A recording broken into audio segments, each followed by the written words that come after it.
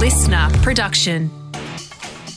Good morning, sports fans, and welcome to The Scorecard. I'm Liam Flanagan, and this is your fast, fun hit of sport for Wednesday, the 2nd of June. Today, we'll be talking Naomi saying adieu to the French Open, AFL players resisting that hub life, and the NRL's hottest property headed for Sharktown. But first, I've said this before, and I'll stick with it. Ben Simmons is an all-star. He's a terrific player. He can't be a superstar until he learns how to shoot the ball and shoot free throws. Charles Barkley laying out the future of Australian basketball superstar Ben Simmons after the Philadelphia 76ers went down in Game 4 of their Round 1 playoff series against the Washington Wizards, a game in which Simmons was subjected to one of the NBA's most embarrassing tactics. Should the hack-a-shack strategy remain legal, or should the rule be changed? Hack-a-shack, when the opposition continues to foul a player because he can't shoot free throws, named after the iconic Shaquille O'Neal, who was a beast, but not very good from the free throw line.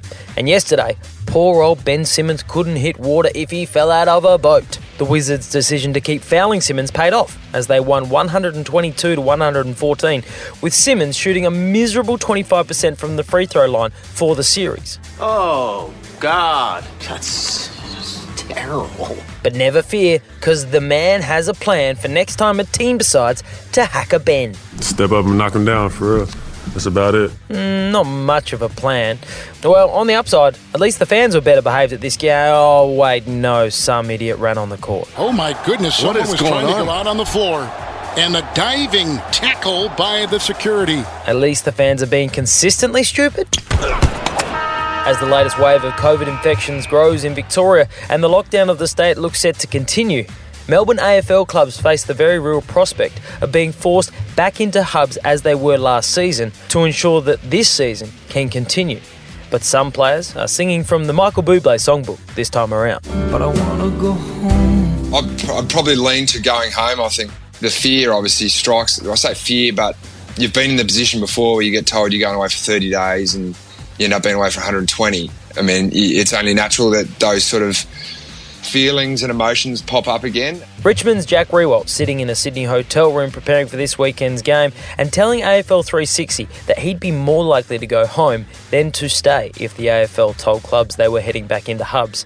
And when you hear his reasons, it's not hard to see why he wants to go home. My main priority is my family, and it's hard to leave a 2.5-year-old and a 5-month-old at home being looked after just by their mother. In the meantime, the AFL finally confirmed late last night the fixture for this weekend after Collingwood was granted an exemption to travel into South Australia for their scheduled game against the Adelaide Crows this Saturday.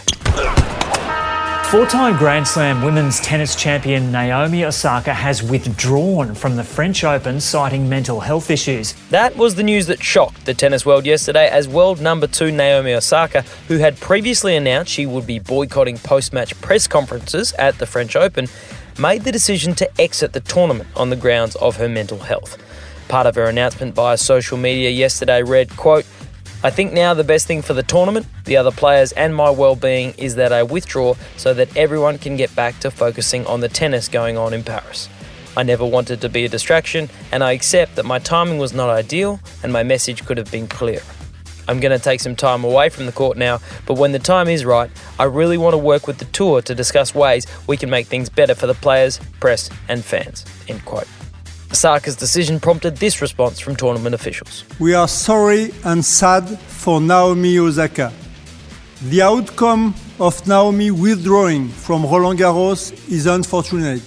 We wish her the best and the quickest possible recovery.